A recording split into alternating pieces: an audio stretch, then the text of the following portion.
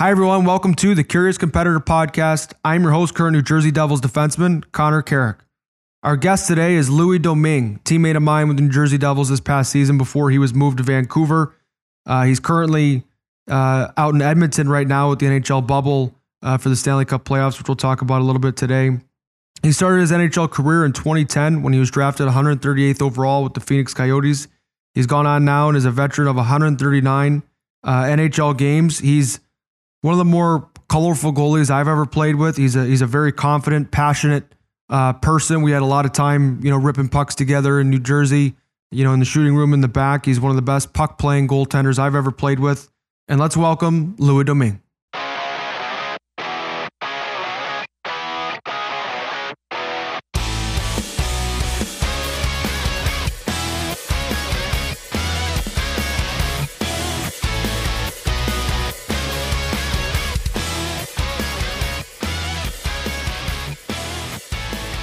Louis Domingue, what's up, bro?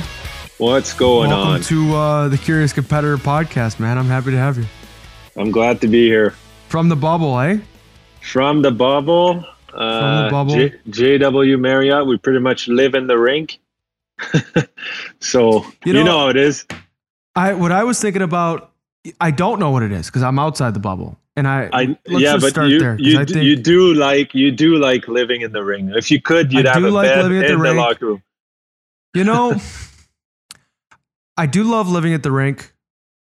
I take it seriously that I always want my teammates to think that I'm hardworking and doing my best. Did you see the Jordan documentary? Yeah, of course. Did you watch that with Steve Kerr? And Steve Kerr's talking about how, he would sell his soul for that one shot that Michael would get him, that, he needed to know that he did everything he could to make it count, and that's where, I've been up and down and, waived and traded. You've been this in your NHL career. Like, how sharp you got to keep the sword. Like, you got to stay in it every day. Yeah. You never know when you're going to get hot, and you can ride that as long as you can, and hopefully ascend, right? Like, your whole goal is to you want someone to throw, their organization behind you. You want to be the number one guy. Yeah. Right. Or at least the bona fide best backup, there is, where you have a job year in, year out. And I feel like the same, as a 4, 5, 6, 7. I've been as high as 4. I've been as low as 9 in an organization. You can't hide. How I feel about this is you can't hide. The second that you don't take a day seriously and you don't lay it out there, you're gonna know inside that you're behind, that you took a step behind, and your game will show too. Maybe a game or two you're gonna get away with it. You might play a good game even if you didn't put in the effort all week long. But I know for myself that if I do that if I take a day off, that I'm not sharp mentally for a day, it's gonna show in my performance the next game. Well, I've had it. Like I've had it where I was playing in Dallas, and I made a mistake. We can argue over it. I talked to one of the coaches, one of the assistants, basically the head coach at the time, was Jim Montgomery, and he was unhappy with a particular play. And I disagreed. I thought, for whatever reason on this particular play that it was supposed to be the centerman's guy, and, whatever. I wasn't going to argue with the head coach in the middle of practice. Like I got yelled at and you move on. Yeah. And like got to the point where like one of the assistants at said, he's like, hey, just for tomorrow, we're playing the Kings tomorrow. I think we're playing LA. I agree with you. I think it was the center's guy too. Just, don't worry about it. We got a big game tomorrow, but just make sure you're, practicing hard and stuff still. And I was still really new there. I'd only been there like, a week, 10 days, whatever. And then I got pulled aside like the next day going in for, they wrote the numbers on the board. Yeah. I was in the lineup like in practice the day before, and then coach pulled me aside and said, hey, Connor, we still believe in you as a young man and as a player. Like, we still think you can help. I don't want you to get, too down on yourself, but I'm unhappy with the practice play yesterday. And I mean, what am I going to do? What you're just going to, what do I do if you make a mistake tonight during the game? And I was beyond pissed off because, the assistant and I had talked about, we thought the head coach had a limited view of the play. And I let him know that, I firmly disagreed. And, we had talked about it aside from this. But anyway, I was out of the lineup. And then about 40 minutes later, after pregame skate, he came back and said, actually, we're going to go with 7 D-men tonight, so be ready. And, just kind of shows, like, I love that you're talking about that. It's a tough spot to be in the. It's tough, man, in the bottom of lineups and things like that as depth guys. It's hard. I wanted to talk to you about this because I think this is a problem in hockey where we are molded around being mutes, about not giving our opinion, about not wearing the clothes we want. We're molded into this hockey player, right? Like, this is all like around the league. There's no different plays. There's no different teams. We're all doing the same thing. And I know you're an outspoken guy, and so am I, right? Like we're different. We're different breed, and that's probably why we got along so well, right? And the second I thought we just got along because you liked a friend in the shooting room. That's what I thought that was. You just needed somebody to come rip pucks with you in Jersey. Oh man, I loved it. But yeah, you're right. Maybe that's that. but you know what I mean, though. Like, it's hard to. Well, I'm a guy. I like sharing my opinion. I like breaking down the game, and sometimes maybe I come out the wrong way, like the way I speak, because I'm intense, right? And to be penalized for that, like you have in that situation, I don't quite understand that personally. I feel like it should be the opposite. Hockey players should be able to tell their opinion and to talk it out. I mean, that's how you get better, no? Talk it out, learn from other people, learn from other opinions. I think so. Hockey's got a strong sense of tradition, and it always has, and it's always been led by, historically, like, hard, strong minded people. Yeah. And at some point, you look across other sports, you see the Bill Belichick type. Like, he doesn't seem to negotiate a ton with his players. So I don't think as hockey players we're looking for, some, testing of the power of a head coach and things like that. But I definitely feel like our generation, even the younger generation past us, is definitely a little bit more. We want to know why certain things, why are we playing this way? Why do you want me to do this? Why, I see this player on this team doing this really well. Like, why isn't that something I could bring to my game? It's hard. It's definitely a culture where you want to toe the line. You want the coach to know that they have a good soldier in you. But I also think that there's nothing wrong with, like, having an opinion of your own or having thoughts of your own or being strong-willed. Like, for example, and I was always, as a player, right, you struggle with ice time sometimes, right? Sometimes you're playing 20 minutes, sometimes you're playing 6. I've been on both sides. Yeah. And it's tough to maintain a rhythm. And as a goalie you've been a backup for a lot of your career, like, it's such a mental test to stay ready day in, day out. Yeah. When you're on the leash, that's as small as the depths of the NHL is. Right. And we were in the same situation at one point this year where it was games without playing. And I think the biggest challenge, and what people might not recognize, is we will be thrown into a game at some point.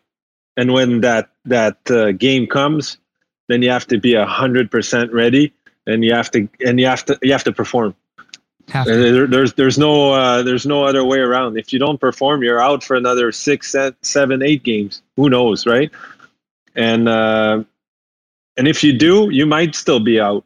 Like, in my case, it's tough because I know it's a little different than you, but if I play well as a backup, where the other guy's established, right? Like, I played with Vasi. It didn't matter if I had a shutout the next game. I'm not playing, right? I'm not playing for a week maybe.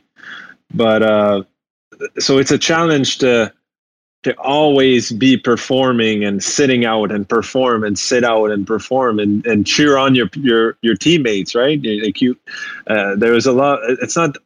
I don't think jealousy is the word, but I envy a lot of the other guy that's playing. Like I want to be out there. That's why I play, right? So it's also really hard when you don't perform and you have to sit on that performance for a while. And you still have to show up the next day with the work boots and do the work, right? So it's day in and day out. It's a process, and if you don't apply that on a daily basis, that's when you fall behind. I think what always helps me is when I think of, in theory, like what is the job? Like the job for me as a defenseman is to be the best player I can be night in, night out, regardless of salary, regardless of where I was drafted. I was actually looking this up. You were 138th overall. I was 137th. So we're right around the fifth round. But like your job is to push, those players. And it's difficult when, you have relationships with your coach, whose job it is to win. And then you have your relationship with the manager, whose job is literally every day to scout and find ways to make the team better, including if that means replacing you. Yeah. So it's what makes playing in the NHL, I feel, so special, just how competitive it is. It's the same thing. Like, you don't grow up as a young player dreaming of playing. I've played, I think my last game in Dallas, it said on the sheet, it said I played 1:30, and I know it wasn't that much. I played 2 shifts. Played as a 7D man. It was the end of a road trip, and I was just coming off that. I had a broken leg, so I had surgery. And, there's not a lot of, I think I missed like 10, 11 weeks. Like, how hard it is when you're injured to come back. And, right. I was so frustrated with, especially that you have that anxiety of playing. Like you want to play, you're anxious to be on the ice because you've been out for so long, right?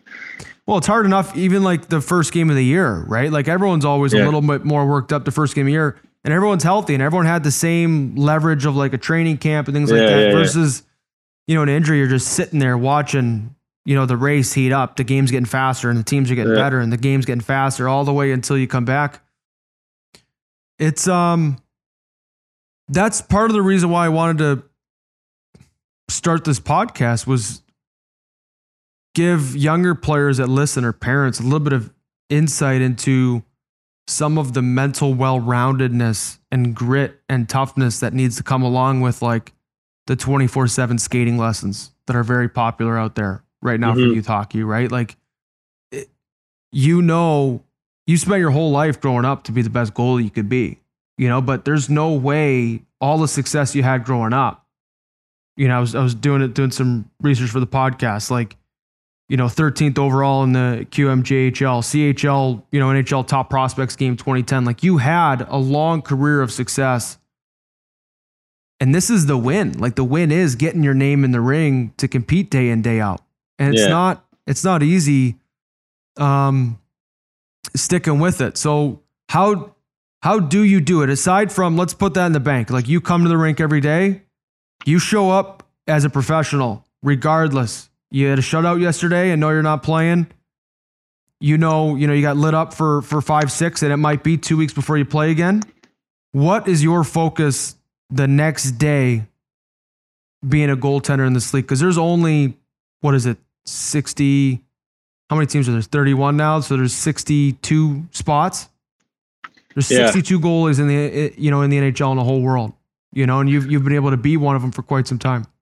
I think a lot of it starts when you're young in your house, what your parents teach you. I remember so many things that my dad told me, if I was I remember going out for a practice one day when I was really young and I didn't know my dad was there, but he came. That was in school, right? We had the last 2 periods of school was hockey for us in our hockey program. That's awesome.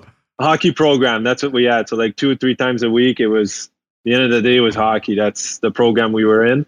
And My That's dad sick. came in one time, so he took time off of work to come see me practice without me knowing it, and I was fucking around. And sorry about my language, Ross. You're I was good. messing around in practice, and my dad saw that. And when I came off, he's like, and my dad is really, he's a hipster, like he's a peace and love guy. He doesn't really get mad that much, and he's like, he ripped me. He's like, if you ever waste my time, your teammates' time, and your time ever again, like you're done. You're not gonna play. Like I'm taking you off. This is not how it's supposed to be, right? Like, so he's like, and then he told me that to never, to always push the bar, like try to be better every day. Like the second that you stop evolving as a player, then you're also done. Like this, and we keep talking about Sidney Crosby and all those guys. They try to change a little bit of their curve to improve their shot, and you're like, oh, this guy's the best player in the world. He scored 50 goals, still tweaking things here and there, just because that's how we're programmed. The second you stop improving, you're done. Someone else is going to take your job, right? So I go out on the ice and I try to, and I know you do the same, right? You try to focus on a thing or two that you want to work on that day, and you try to apply it. And it can be consuming your head, right? It can be all you have in your head. Otherwise, you forget your basics. So I know going into practice that's what I want to work on, and then I try to apply it with just having fun too, right? I try to challenge players, like, you know me, I'm laughing on the ice, trying to have a good time, right? Because that's another thing. The second that it becomes a job, and that's your whole focus is being a hockey player, then it kind of stops, right? You got to keep having fun. I know you're the same way. You're in the room, you're dancing. You got to stay loose, man. You got to floss, right? Well, that was something that I learned because, when I, first came up, and particularly, the first time I got traded, I just wanted guys in the room to like me. I wanted to be well liked within the room. I wanted to be respected. And so I always took myself super seriously. And it was draining, like putting that on. And I'm just someone that I light up when I'm moving and I'm, getting the boys going and I'm talking and things like that. And finally I just, particularly when I got to Jersey, that was really, you weren't there yet, but I got traded from Dallas to Jersey, and I'm like, I think it's taken me too long in the past to settle in, and I'm just going to be me. And, if there's anything I know about being in locker rooms, like it'll be a week or two before you win everybody over, like it maybe they think I'll be loud, initially, maybe not. But what I know is for me to be the best hockey player, these guys need me to be energetic, and that's what I need to do. I think it's a very, very, very fine line between being too normal and being not loud, but like having that positive energy that you bring every day, right? The line is so fine. Like it's too easy to fall into the generic hockey player, right? And you're talking about being liked in our locker room. That's like, to me, it's a thing I struggle with my whole career, just because, first of all, I'm French, so there's that separation from others where we're not as accepted as your typical American or English guy, right? It's easier for them to glue together and they look at the French guys and it's a little bit like on the side, because and I get it, right? But I don't think there's a specific way to fit in a locker room. I think it's just a fit, man. I remember when I got to Tampa, I was like a glove. I felt at home the first day I got there, and when I got to Jersey, it was different. I didn't fit in as much as you might think I did or whatever. I just felt like I didn't find my place in the locker room like I did in Tampa. So it always depends on who you're, where you're going, and what the mentality of the organization is, and all that. So it's actually a good point that you bring up. Would that be the highlight probably of your NHL career thus far, like your time in Tampa? Yeah. We and especially with having kids, like my first kid, my daughter was born in Arizona, and when we got to Tampa, we had our second one, my son, and it was just a special time in my career. Like I was really low when I left Arizona. Like I thought I was in rock bottom, and Tampa Bay really brought me up. And the first year we went to conference finals. I ended up playing a period in the conference finals, like things that I wouldn't even imagine when I was in Arizona. It was just like the vibe. I fell in love with the city. Honestly, like Tampa, when I got there, I was looking around like, this is crazy. It's sellouts after sellouts after sellouts, and the fans are into it, and they're not pressuring you into doing anything. They're just happy to be at a hockey game. They like the team. They like that we're winning. You look around the city, you look at buildings, they all have their flag on their balcony, and the businesses have big flags and gold boats and this and that. And there was that energy around the city, and they really embraced me. Honestly, the fans, I felt great there, and my kids did too. My family, it was just the school and everything was perfect, right? So it really hit me when I had this separation with Tampa, and I was on the outside looking in, because there was, you play musical chair, there's always one guy that's left out, right? And I felt like I was that guy. Everybody they stopped the music, everybody got their seat, and then they tried to train me when everybody was sitting down and nobody was playing music, right? So I was on the outside looking in, and it was hard because I just came out of a 21 win season, which was my best year, and it was part of my plan to play 2 years in Tampa and try to make an impression on the league and show that I can still be a first goalie on the team, and I executed my first year, and I was about to do the same the next year, and then I had a setback without even.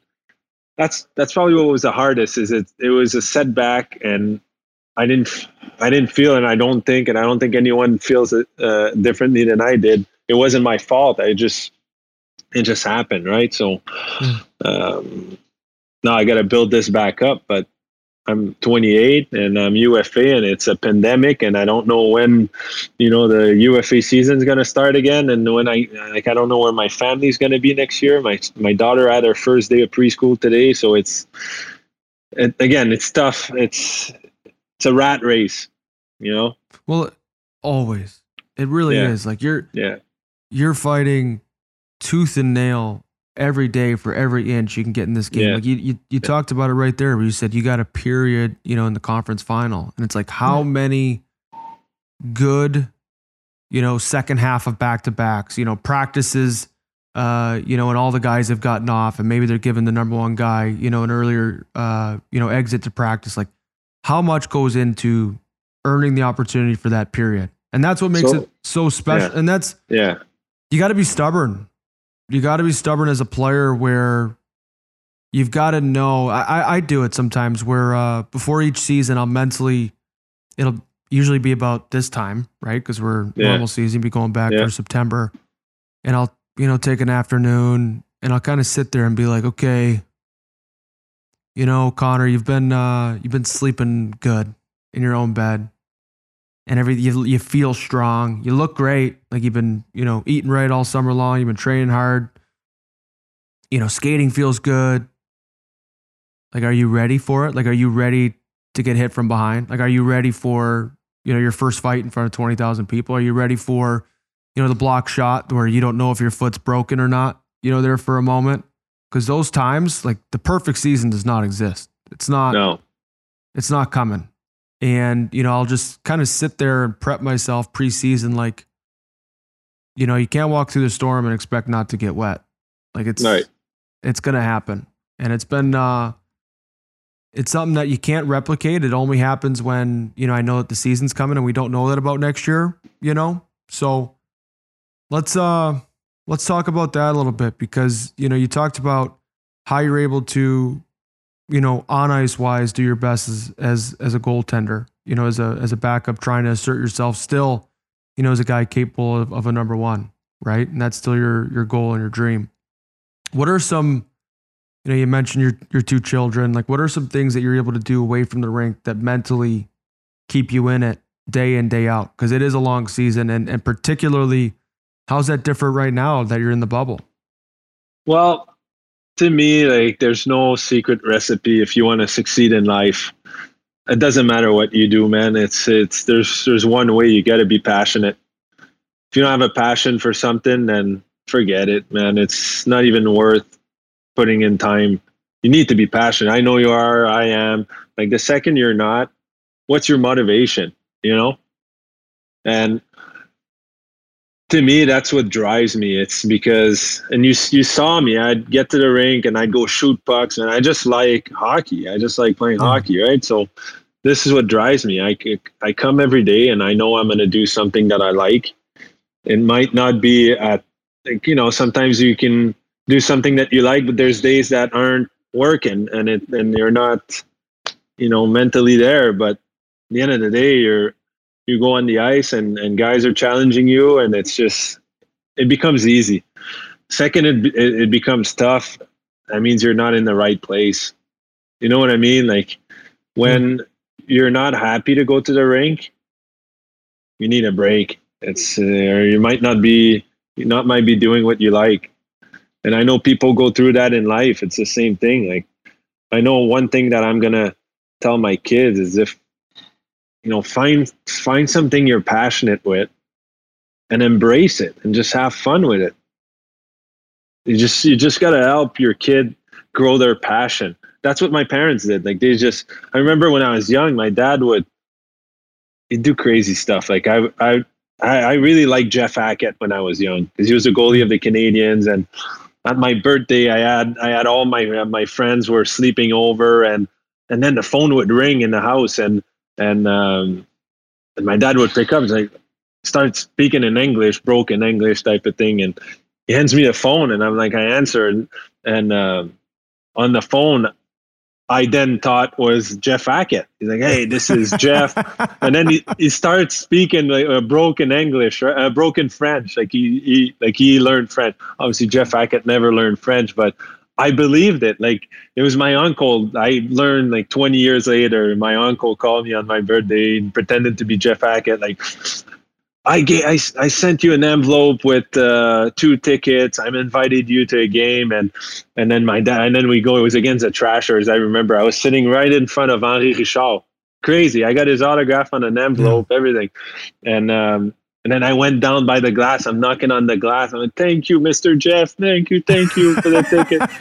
Guys, follow me. That's unreal. But it's just like building the passion, right? It's just the enthusiasm about the game that I had. My parents will build it this way, and it's one story after another. Like it's just the number one key, I think, for anything is passion. If you have that, then who knows, man? Well, you have Who energy. knows? You have energy. You have you have fuel. That can get you through all those tough times. You have hope. Yeah. You have dreams. That's what keeps you going. You're scratched. You're injured. As a player, like you still have that same dream I had as a 9-year-old. That I was, going to be a power play quarterback in the NHL and wanted to be in the playoffs, like banging one-timers from the blue line. Like that's, I still believe I can do that. I don't think power plays. I haven't. I don't think anyone can take that away from you if you have that, right? Like, don't let anyone take that away from you. I remember playing in Quebec, and my coach was Patrick Watt. Some of the hardest years of my life, and as much as how passionate I am about the game and how confident I am about myself, my game and all that, at that time, and I didn't like hockey anymore. The season would end, and it was so mentally draining that I would cry in my parents' arms saying that I couldn't wait for this to be over. Like, this is a weight off my shoulder, right? It was so much. And my dad kept telling me, just don't let anybody steal your steak. You know what I mean? Yeah. Like this is hockey is your steak. It's your food. It's your dinner. Don't let anybody take your dinner away. Just this is your passion. Nobody can tell you the level that you can achieve. Nobody can set what you can achieve. Only you can, right? And if you keep pushing the passion, pushing the development, that the mental development, the physical development that you think that you can achieve, then the sky's the limit, right? It really is. Well, you'll enjoy the process that is getting better. Like nothing. And it's not easy. Is more fun. It's not. It is not easy. It may look easy for certain people, but it's not easy.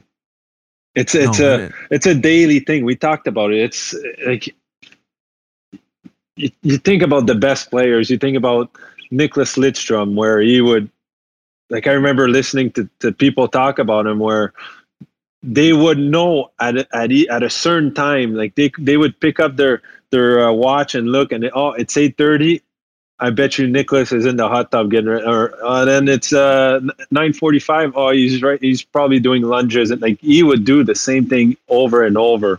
He'd eat the same breakfast. Like it's a routine. It's repetition. And another guy that I really admire is Conor McGregor. The guy might be cocky, but his confidence comes from his preparation. The reason why he's able to say that he's going to kick your ass is because he did everything in his power to be prepared for that moment. And when he does come on the ring, he kicks your ass, right? Because he did the preparation so well that he's confident in his ability to apply it in a game or in a fight, if you would.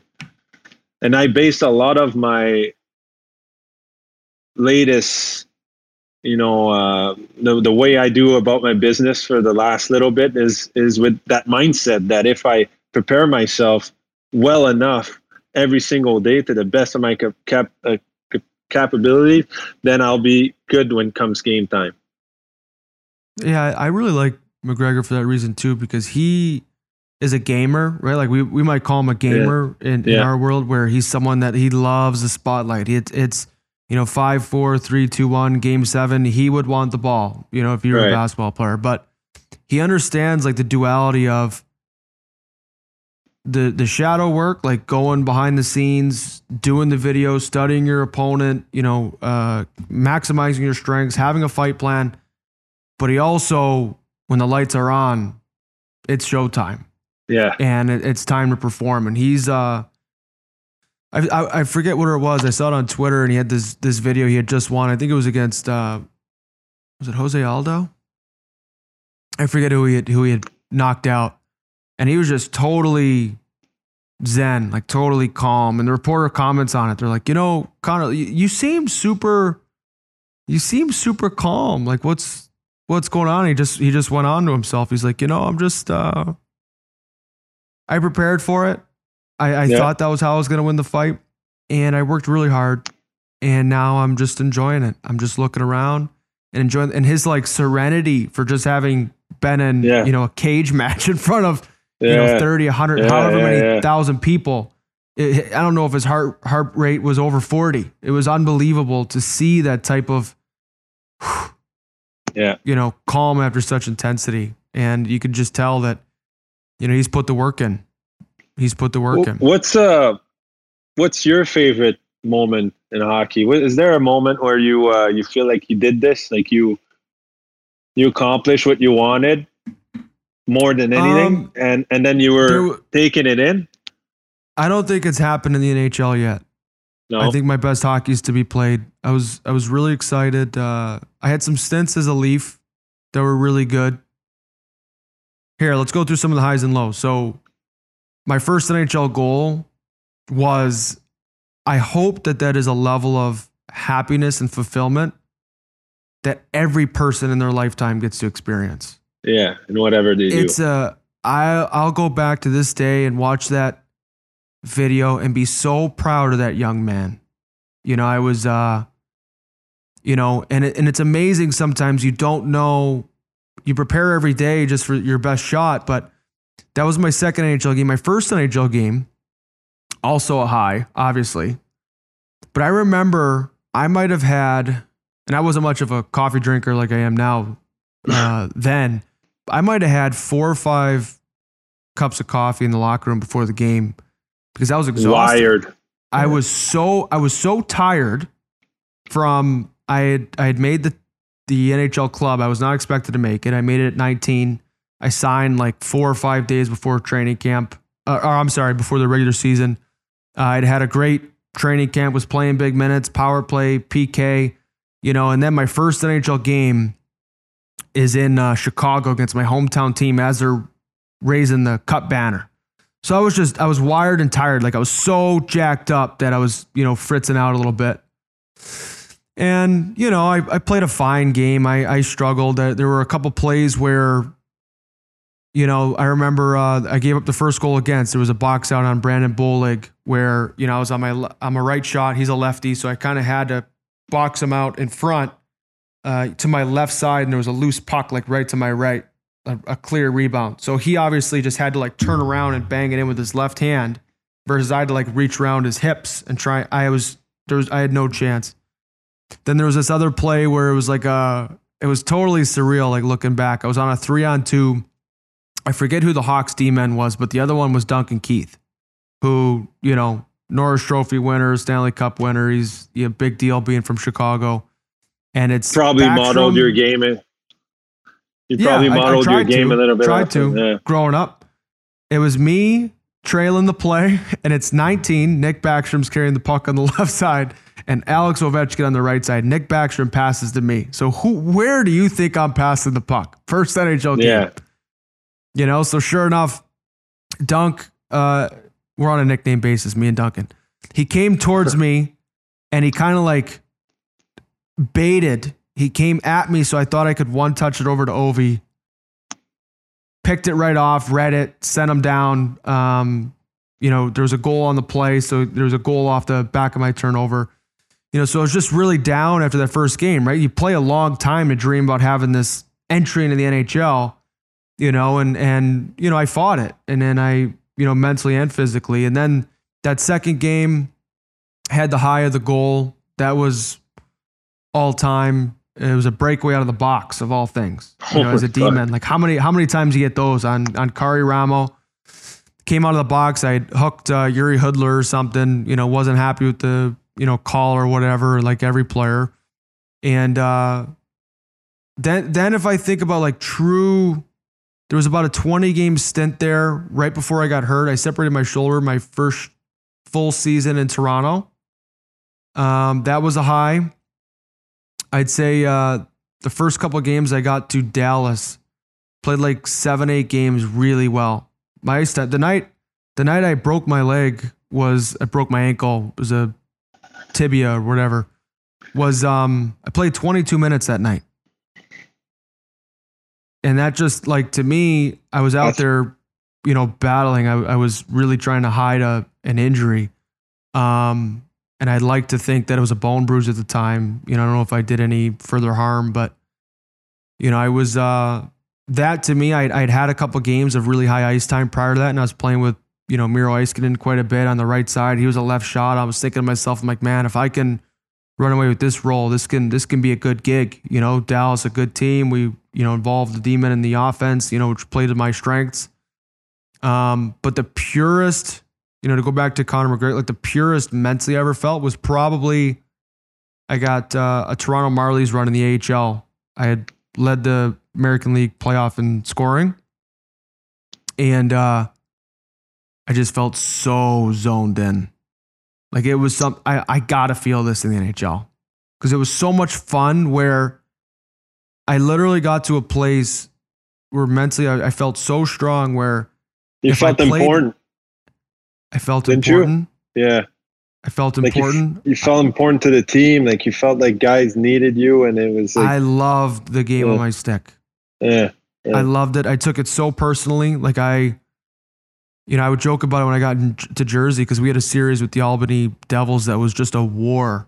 And Kevin Rooney was on that team, and Damon Severson was on that team, and they had some I think Mackenzie Blackwood joined after his junior season. I can't remember, but I love that the game was on my stick, and that's something that I love that responsibility, and I just mentally felt so strong. Like if I played well, I came to the rink the next day like I'm capable of that again.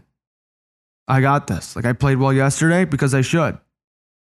And if I played poorly, I was like, that's okay. I'm playing again tonight, and I know it. I know that was a fluke. Yeah. I got this tonight. And that rhythm and that flow, those are probably my highs. Those couple right there. Yeah, that's good. It was the best, man. It was the best. For sure. There's most players, and I remember in Arizona this happened where you get sent down and they think they get penalized for that. Right? They take it as, hey, I'm supposed to be in the NHL. What the frick, right? Yeah. But the second that you do that, you shoot yourself in the foot, right? You're taking a step farther away from being back in the NHL. Well, you're always, and this goes back to your dad talking about the practice, because I had a similar moment where I remember one time I was at this tryout for the West Coast Selects. It was like this summer team that would play in these high-end tournaments, and I had played poorly the first tryout, and I asked my dad, I'm like, Dad, and it was totally out of superstition. I just go, Dad, you were there yesterday and I didn't play well. Like, maybe you could just not come to the tryout today.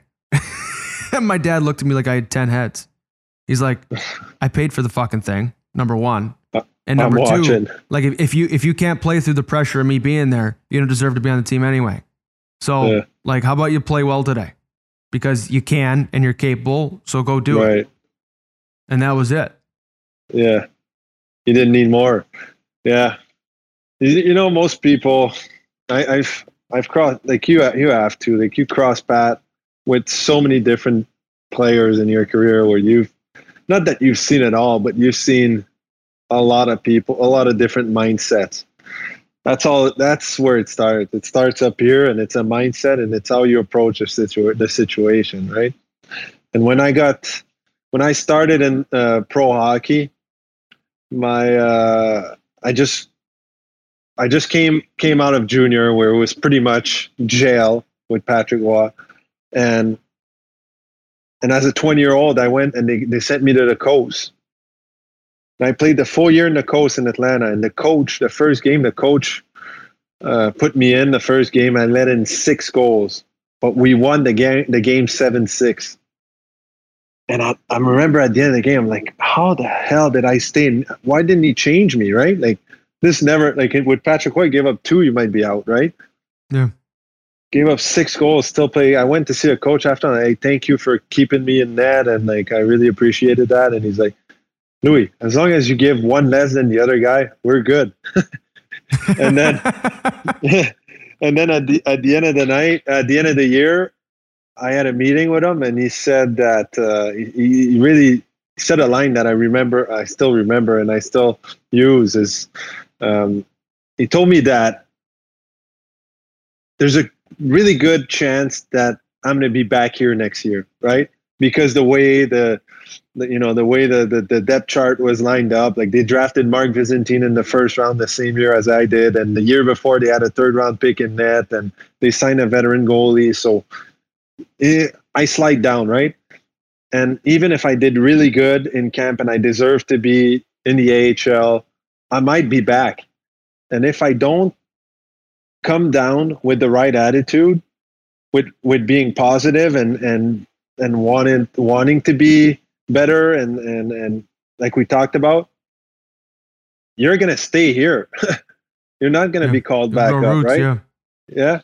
So I took that every time that I got sent down, because the goal ultimately is to be back up and to stay there. And if you pout and think that you should be up and you complain and you don't, that's when you start drifting away from your mindset. You start drifting away from your end goal, and all of a sudden you're looking at your season and you're like, oh God, like it's sabotage. It's self-sabotage. It's not in your best interest. It's just not. So, and that's where going pro, that's where being a professional, right? That's the difference, for me. And you learn about yourself a lot when you turn pro, I feel like, because you're alone. Like you live alone. You don't have billets. You don't have your parents. You're alone. Might have a girlfriend. You might have a roommate, but ultimately you have to take decisions by yourself, right? It makes you become a man. And I felt like that first year I took a step as a man because I was out there taking decisions, right? And I was applying what I learned throughout my life and my career, and I learned through my lows and my highs, and whatever I encountered during my career before that, I could finally use by myself and realize the situation you're in. Like most often you see players, they can't evaluate themselves and they don't realize the situation they're in, right? So they have, most of the time it's because they all have everything handed out to them. And when you have to find it yourself, that's when it becomes the tricky part. It's a great point. We used to have this saying at the U.S. development team. It was this big sign as you'd walk into the rink. You'd go down the stairs into the locker room, and there'd be like this little hallway where you do your dry stall. Change out your high school clothes and your USA gym wear and things like that. And it would say, "You are responsible for your own development." Every day. Yeah. And I have two younger brothers, and it's interesting. I remember feeling that, in junior, and at the U.S. team where, I would remember that phrase, gutting through difficult days or to push through, training sessions. No. Being responsible for your own development is like the team's on the road. Someone got sick. It's a back-to-back. You flew in, you got in at 3 a.m. last night. But as the 17 man, you and the backup goalie are going to go over in Arizona and Phoenix and skate, just the two of you. Yeah. With one of the that day, you're responsible for your own development. Yeah. Because no one's going to get you going. Right. And that was, I had a couple moments like that, tough scratches, things like that, tough injuries, in pro. I had it where I had broke in with Washington, and then they decided to move, the head coach and the GM, they moved on to, Brian McClellan and Barry Trotz. And I was in the minors, they had signed Matt Niskanen and Brooks Orpik and, brought those guys in. And, it was like I'd played 40 games in the NHL the year before, and like 6 or 7 games into my American League career, I'm out of the lineup. I'm, not happy about it. Yeah. And it took me I had a good year. I was an AHL All-Star that year. I had a good year the next year. But it wasn't until it was about 10 games before I got traded to the Leafs was my head coach and Hershey sat me down, and we would do these things where he would do the plus minus. So he would do chances for and against, and he would keep track. And you have these meetings every 10 games to like check in on, hey, you're a minus machine for us, or you're producing, good play for us. And as a D-man, of course, like it's harder to be a part of the scoring chances for because you're not in every rush, right? And I remember I was coached hard at the time, which now looking back, I'm grateful for. But there was a conversation had right before I got traded where I was like, in the 10-game stretch prior to it, I was like plus 30 in terms of scoring chances for and against. And he just looked at me and was like, Connor, I like your game. Like, you're a real impact in this league right now. And he said, quote, I finally like your game. And I was thinking to myself, I'm like, it was high compliment. I wanted the coach to like me, and there were some things in my game that I needed to be harder to play against and better with gap and all the things young D-men, need to learn and box outs and things. And I needed to take less penalties. I would get pissed off all the time my first year, cross-check somebody in the head. But you just got to picture, like, what is your highest goal? What is your mindset? What is it you're looking for out of this? And can you check your own ego? Can you get out of your own way and do what's right for you and your family and your career? And that's not easy. And that's not I don't, as much as I think it's stupid, it's not it's not well received in a locker room. A guy that does more than what's asked doesn't look that great in a locker room for some reason. They think Well, that you're doing this for the coach and you're trying to like. Well, to be fair, there are guys that do it for the coach, right? So sometimes it's just the teammates. It's like the teammates. They're on their journey to understand why I'm doing my thing. Yeah. But who are you? At the end of the day, like, you know, these guys, like, who are you kidding?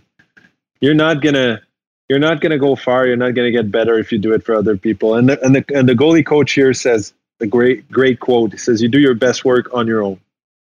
Yeah. So, like, take that into consideration. Like, you see, like, you're not gonna fool me.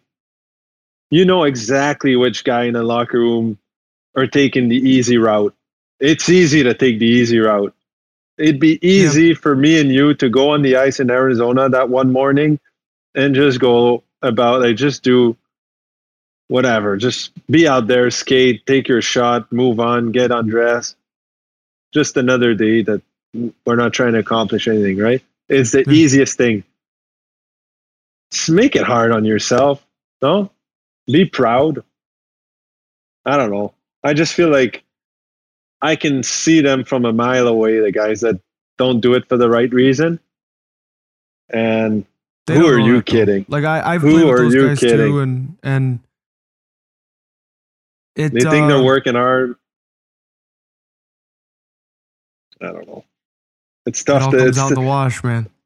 Hey, you know what? I see it. I still see it, and it's tough because you said it. Like, I look at the Boston Bruins and I just imagine myself in a practice with Patrice Bergeron and Zdeno Chara leading the practice, like, first guys in line.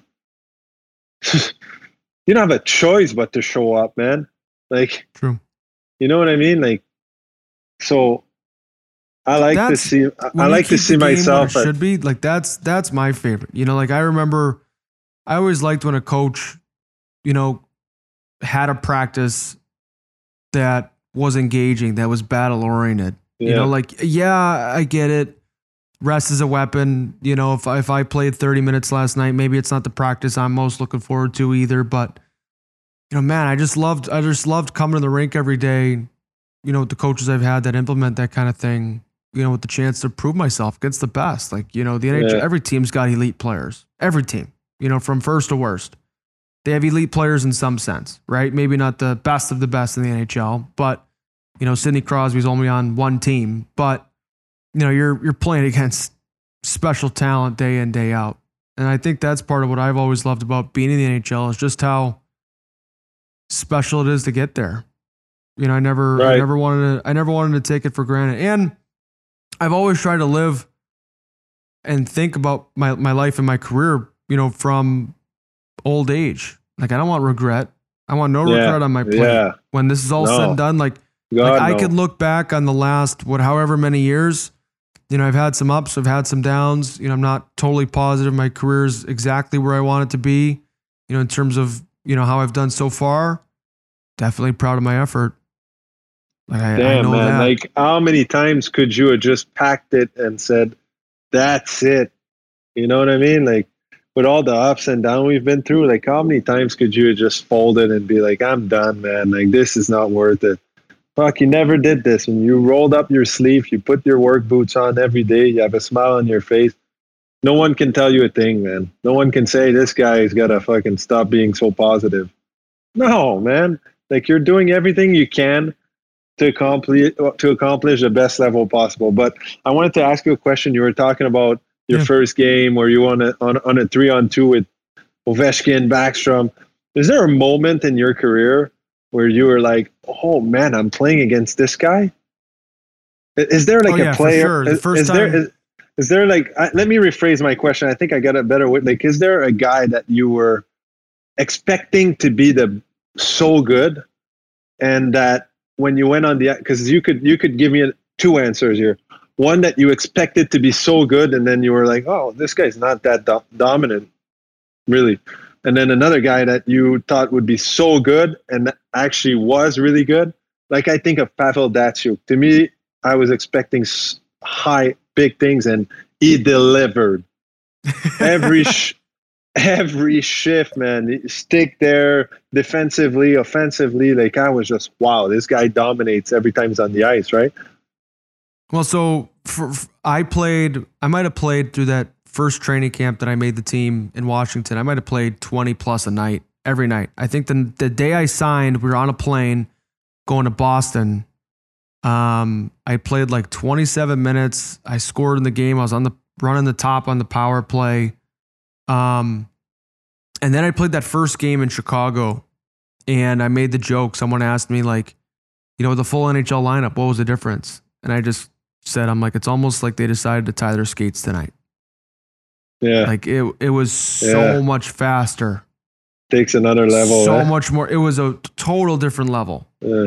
Than the preseason. Not even the same world. And then there were a couple of experience. Like I remember the first time I played against Sidney Crosby. There's a 2-on-1 against me coming down, and I'm thinking to myself, he's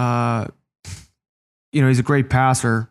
I'll take the backside away. Goalies are good in this league. It was a long 2-on-1. Like I was able to have 1,000. It was like a full far blue line in 2-on-1. So I was able to have all these thoughts. And then I'm like, I'll just play the backside. And he went like posting in, dink, scored a goal.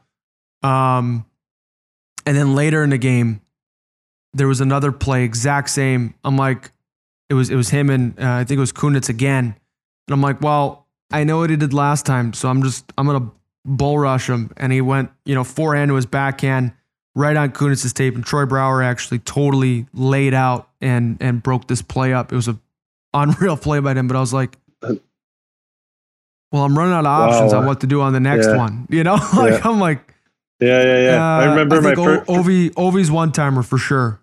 Oh man, like as a goal, as a goalie, man, you know it's coming. That's what's crazy. It's it's coming. You almost cheat to beat the pass and be big in front of the shot. If the puck doesn't hit you, you're not stopping it. Don't matter, right? Yeah, you're not stopping it. It happened in Washington this year. Like he put one on the 5-on-3. It's going to him on the 5-on-3, and sure enough, he puts it like here where. How do you even get it? Right by your ear. Things bar down in. Like what? I think it was in. Sometimes I'll feel this way when I see practice, like particularly from other sports. Like I remember watching James Harden take threes, and I was like, with no one in his face. He ain't missing. Play. Yeah. He ain't missing. And I remember one of the first practices, Ovi might have taken 30 one-timers, and I think he missed the net because he hit the bar, and it went on the top third of the bar instead of the bottom. Yeah, he might have went 29 for 30, and I was like, casually. And I mean, you would. I'm serious. We would be on the bench, and if you saw the read where Backstrom was able to get it to Carlson or Mike Green, who was also playing at the top at the time, if he was able to get it to either of them, and F2 hadn't already cheated over to that side to break it off, and you'd see the goalie's head like looking on the wrong side where Ovi was over here waiting to bang it, and I'm like, you would already have a leg over, right? Like if it was an overtime game, like you'd have a leg over the bench. It was automatic. Arms up. The first time, I think the first time I ever cross-checked Sidney Crosby, I thought it was a hologram. Like I thought I was going to go right through him. Like it's this caricature. It's this, this thing you've seen your whole life. Ovi was the same way. Like he's this player, he's this brand. Is it? Tell me if I'm wrong, but for me, Crosby, I was expecting him to be deking everyone. Like you think of Crosby, you think every time he has a puck, he can go through with all five guys. But I was mostly impressed by the details of his game, how he dominated down low, the way he protects his puck, the decision making with the puck. Like he'd be behind the goal line and try to bank it off your head. Like he just thinks he doesn't do anything without having a thought about it, right? He knows what he's doing with the puck at every single time. Nothing is blind. No, there's no It's hope. crazy. I was so impressed by the technicality in this game. And I was lucky enough to go up to Vail last summer with him and McKinnon, and we basically just for a week of training. God, like he won't stop until he puts the puck in the net, or you freeze it, right? Like the puck, he'll go get and then the practice just stops. We're all watching. We're all like trying to, like, you just see the guy, he goes around the net, the puck goes behind, he keeps going and then like it's a flow drill, but the practice stops because we're all just like, let this guy finish and then we move on, right? And that's what I mean by the Bruins, man. They're pace setter. Their best players set the pace, whether it's a game of practice, whatever it is, training camp or physical testing. You have to follow the big guys, and that's what makes the team takes another step. That's why they're dominant every year. One of my like idols growing up was Marty St. Louis, just because of how small but how strong he was. Like I'd watch his training videos before I'd go train and things like that. And I heard this story, and I have no idea if it's true. Hopefully someone will tweet at me or Instagram that it is or not. I guess he was notoriously a diesel when it came to training, right? Like he took it as seriously as anybody and was a little bit ahead of his time in terms of how intensely he trained. And he, had already been, I think at this time of the story, was like an NHL All-Star. He was already a big deal. He wasn't just some, hungry kid trying to make it. Yeah. And so he did his physical testing on like the first day of training camp, whatever, and you know how it is as players, like the physical training matters for sure, but it's always the on ice, right? Like, if the number one goalie on whatever team, you're with as a UFA next year, if they come in and they do 0 pull-ups, like, is there going to be a conversation about it? I don't know. Probably not, But St. Louis had done his fitness testing, and he was so competitive that he stayed until the end of the day. Because, there's like, they got 60 players in there, so everyone's got to go through all day. He stayed until the end of the day to see what his scores were. Like he stayed to see that he had won because he expected to win. Yeah. And that always fired me up. I hope it's true. If it's not true, don't tell me. But I could see it. I thought that was so cool. Leaders, man. That's what they are. They're just leaders. It's impressive, unreal, man. Yeah, I love that. What are you? Let's talk about the bubble for a little bit. Sure thing. What are you doing? What are you doing out there right now to stay with it mentally? How are the guys? Well, it's not easy because here's the thing: we had to be in Vancouver. If you were crossing a border, you had to be in Vancouver on June 26th. And if you were coming from Canada, you had to be there by July the 3rd. I was there July 1st. So since then, we've been doing small groups practice, 6, 7 guys, all the way through camp. Camp was on the 13th of July, so that's like 2 weeks of small groups. And then once camp started, there were the Black Aces, right? So we still did the 6-man practice. So that's another 2 weeks of small practice. We're at a month of small practice. Then we get here, things don't change, man. We get here, there's so many teams and not that much ice time that we had half an hour after every practice on a bad ice to do our practices, which were still the 6-7 men practice. So it's basically, it's been really, really repetitive. Yeah. And lately I've been asking the coaches to have an end goal to every drill you do, like keep score, split the teams in 2, like do drills where we can get the competitive flow going a little bit, right? Yeah. So we've been doing that, and there's a little bit of more of like tensions running high and guys are arguing, and that's hockey, man. I love that. Yeah, I love having arguments. Like it's great.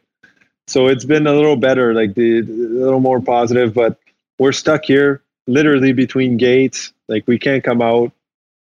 And there's like 2.5 restaurants here. So we've been eating the same things, and it's repetitive, but it's you're not able to order anything in, eh? Yeah, you can.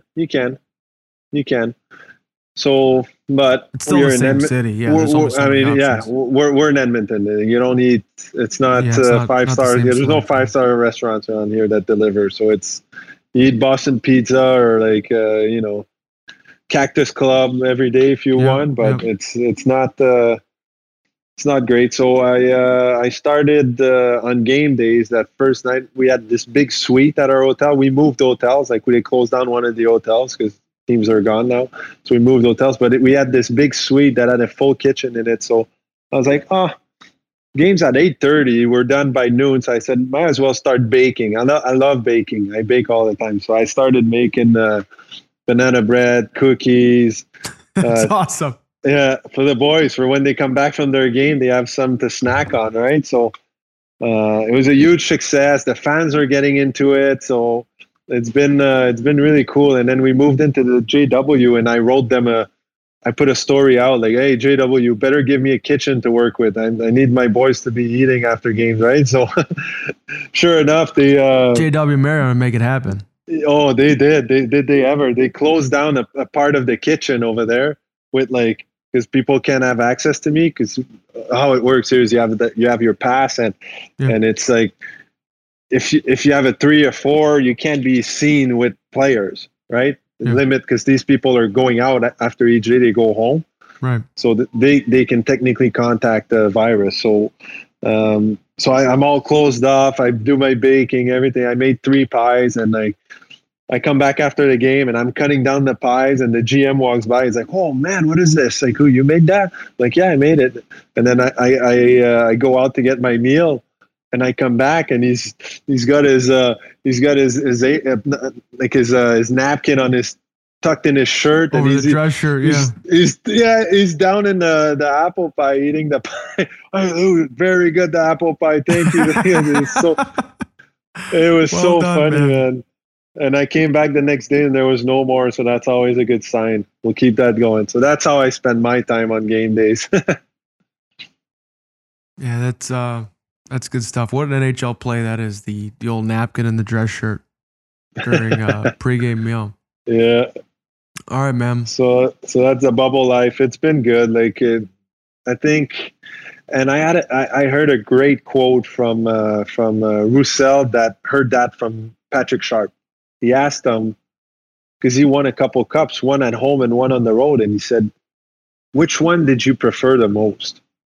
And he said, when you win at home, you got all the families, you got the owner's friends, you got this and that. The room is full of people you don't know, right? So it's fun, but it's the best one he said was on the road where there's your family, but then they leave and it's just the boys, right? And it was even more special because they work like you work so hard to win the cup and you get to win the cup with your group of guys.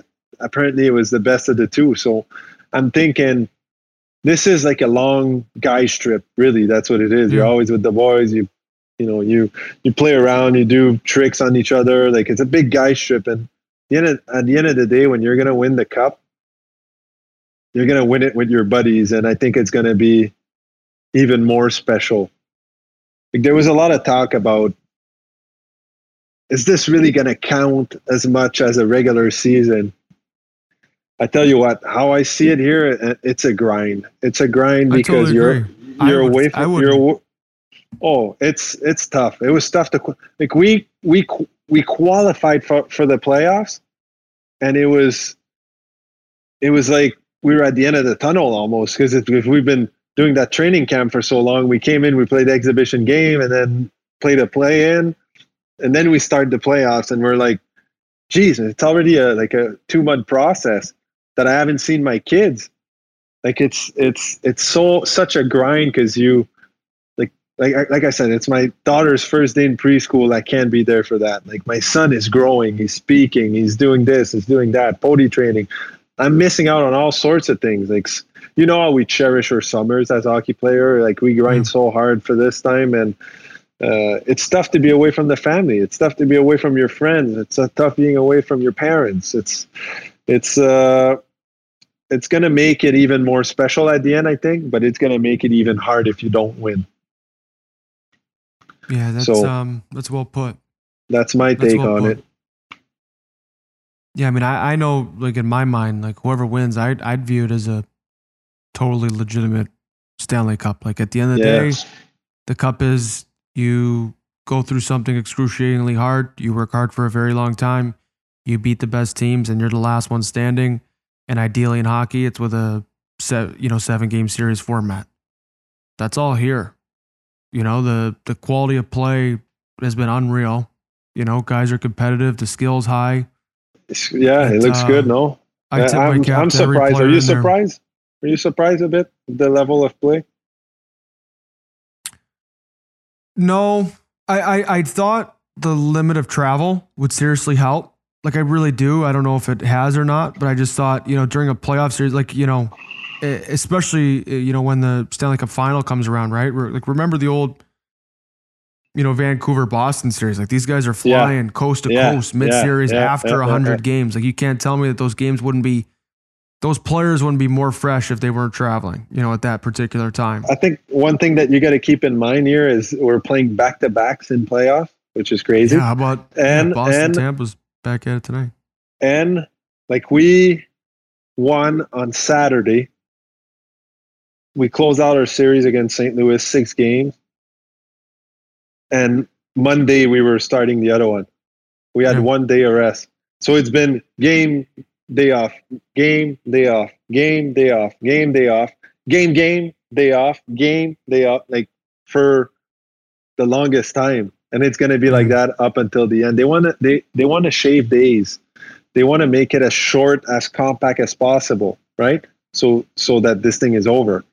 And it makes it really hard. Maybe it takes away from, maybe we don't have the travel, but it compensates in a way where guys are drained. And the mental side, right? Being bored or staring at the same walls every day. I get a little stir crazy, even just sitting in my own house in the summer, You would hate, I get it. See, you would hate it, man. You would hate being here. I tell you why. It's been the biggest struggle of my career. I've never seen this, trying to work out. They don't give us access. They don't give us access to anything.